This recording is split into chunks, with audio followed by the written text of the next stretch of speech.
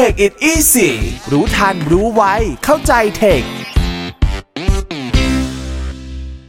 สวัสดีครับขอต้อนรับเข้าสู่ช่วง Take it easy รู้ทันรู้ไวเข้าใจเทคนะครับกับพี่มิ้งคอมทูเดย์วันนี้พี่มิ้งจะมาพูดถึงเรื่องราวของการป้องกันการหลุดลุ่ยของข้อมูลนะครับพูดง่ายๆว่าข้อมูลของเราอย่ายอมให้ใครเอาไปนะครับ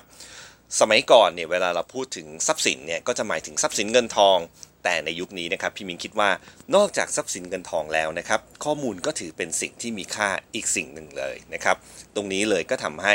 มีแพลตฟอร์มฟรีมากมายที่ทำบริการดีๆมาให้เราใช้เพื่อต้องการแลกกับข้อมูลส่วนตัวของเรา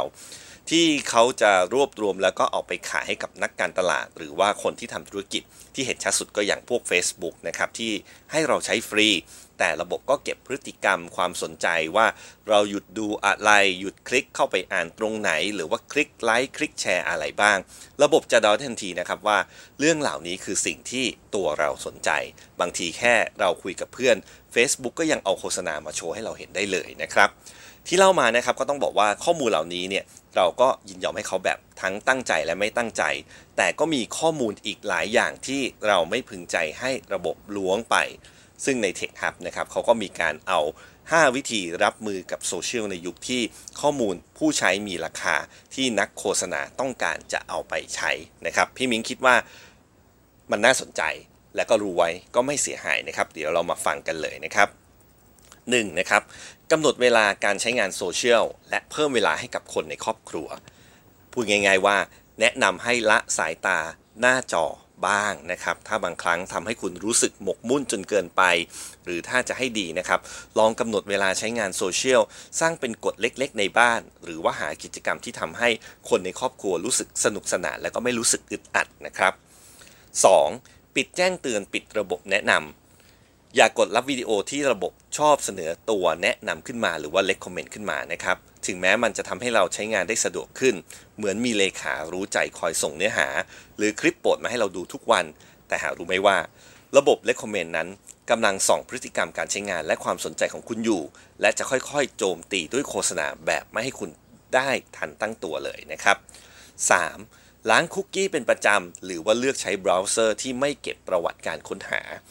อย่าเก็บประวัติท่องเว็บหรือว่า history เอาไว้ในเครื่องนานๆแนะนำนะครับลบมันทิ้งไปหลังจากใช้งานในระยะหนึ่งเพราะว่า AI จะได้ไม่ตามไล่ล่าเรา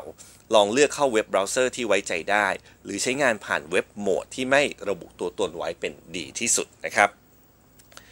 4. เปิดรับข้อมูลรอบด้านเพื่อเข้าใจข้อมูลที่แตกต่าง